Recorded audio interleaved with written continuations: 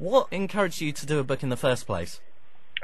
Well, my manager, Roger Burnett, I was at his house one day and he said, I don't know much about you really. He said, what's your story? So I told him the story, and a couple of years later he was telling the same story to Ted McCauley, who wrote the book, and Ted was that excited about the life story as such, the autobiography, that he said we've got to put it down on paper. So that's how it all turned out, really. Do you find it a little bit strange that people know you that intimately then?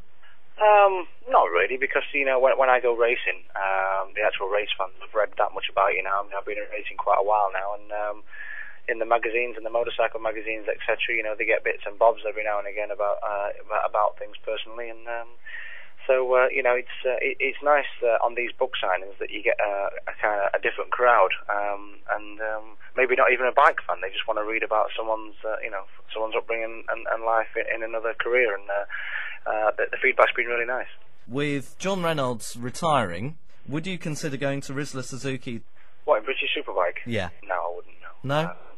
My place is in World Superbike, and I'm hopefully going to get a ride in World Superbike again for next year. But the Rizla Suzuki is a fantastic team. I know the team very well. I know the team manager and Stuart Johnston, one of the chief mechanics. I've worked with him for 3 years, and I know what that team's capable of. But as far as Reynolds go, if he has retired, then all we can do is congratulate him on such a great career and becoming 3 times British Superbike champion, I think it is. And he's had that accident, unfortunately, but he's obviously